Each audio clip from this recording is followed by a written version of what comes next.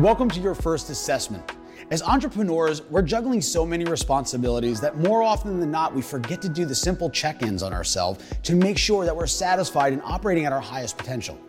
The goal of the Entrepreneurial Hierarchy of Needs Assessment, EHAN for short, is the most detailed way to take a quick but very valuable inventory on how we're operating on our personal levels so our business operations never suffer.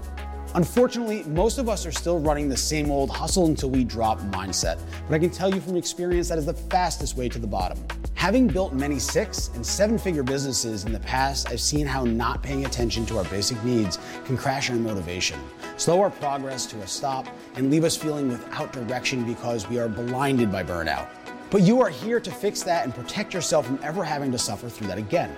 The 5 categories that make up the entrepreneurial hierarchy of needs are our health, our wealth, our relationships, our recreation, and of course, our businesses. These 5 categories are what we need to manage and maintain high levels of satisfaction with.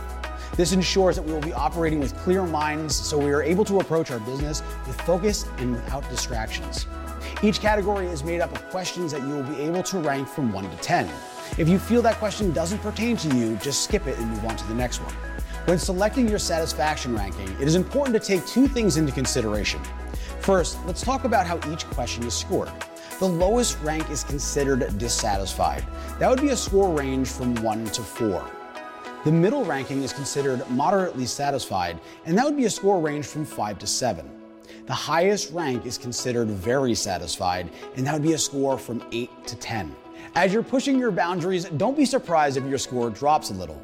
This is probably a sign of you reaching for higher goals and you're now finding yourself with a little bit more work to do to bring your score back up to where it was. Each score is not a measurement of effort. It is a measurement of where you are in relationship to your goals.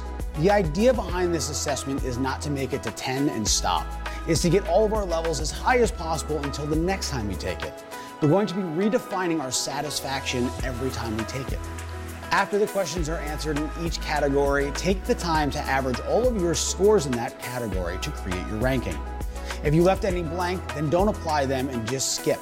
Do not include them in your average. After you've repeated this step for each category, then take the 5 answers that you've come up with and create one final average, giving yourself the overall satisfaction level for the assessment.